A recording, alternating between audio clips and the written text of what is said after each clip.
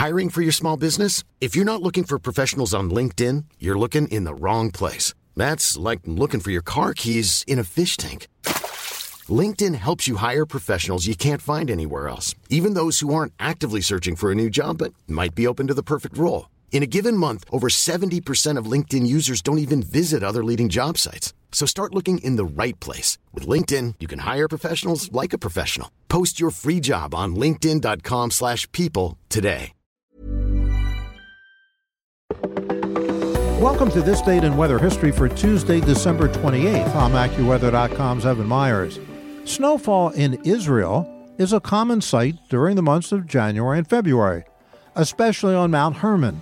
In fact, Mount Hermon Ski Resort is Israel's only winter ski and snowboard resort, and it's located in the Golan Heights in the far north of the country. Apart from the mountain range, the Golan Heights, Upper Galilee region, Safed, and Jerusalem receive snowfall every year. Just under 2,700 feet above sea level, snowfall is not uncommon in the winter in Jerusalem.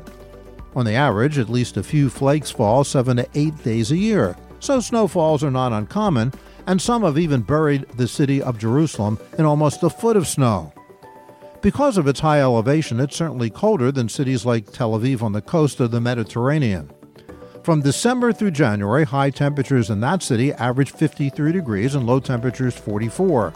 But on December 28, 1879, the city was hit with one of its largest snowstorms ever when 17 inches accumulated. It shut down the region for travel for more than a week. And that's what happened on December 28th. Be sure to tune in tomorrow for a brand new episode and find out what happened on this date in weather history. Listen to Weather Insider every weekday for a discussion on trending weather news. You'll get detailed insight into major weather events and learn the why behind the weather, gaining knowledge on terms like what's a nor'easter. Just subscribe to Weather Insider on your favorite podcast platforms today.